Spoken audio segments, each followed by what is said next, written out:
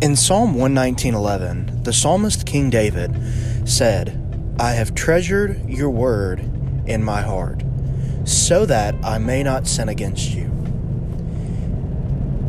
In these brief sessions entitled A Minute in the Morning, I want to start our day off with the Word of God.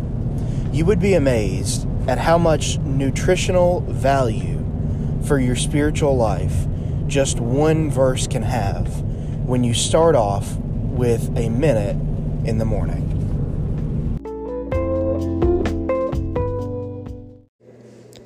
Psalm 122, verses 1 and 2.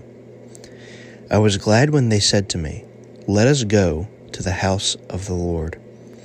Our feet are standing within your gates, O Jerusalem. The word used in Psalm 122, verse 1, for glad, is the same word for exultation or rejoicing. I was exulting in the reality that I got to go to the house of the Lord. And gladness is directly correlated to getting. In other words, it is a glad reality for David in this psalm to be able to go and worship the Lord. It is not as though we are required to go to the house of the Lord and therefore we go simply out of duty, but we are required to gather with the people of God, and gathering with people who are like-minded, who are worshiping the same Lord, who are brothers and sisters in Christ, saved by the same grace by which we have been saved.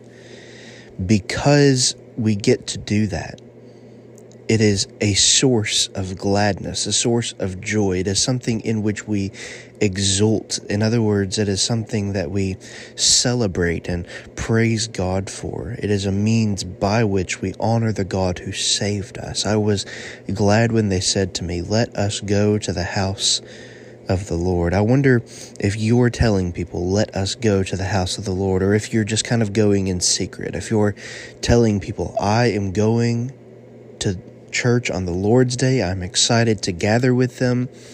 And then in verse 2, it says, "Boldly our feet are standing within your gates, O Jerusalem. I will plant my feet firmly in and with and alongside my brothers and sisters in Christ as we worship together the risen Savior." I don't just have to go to church, I get to go to church. And when the church time comes around, when Sunday morning service and Sunday evening service and Wednesday evening service and revival services or whatever it might be, when the doors of the church are open, it is a source of great gladness to me because I get to be gathered together with the people of God, worshiping the God of the people.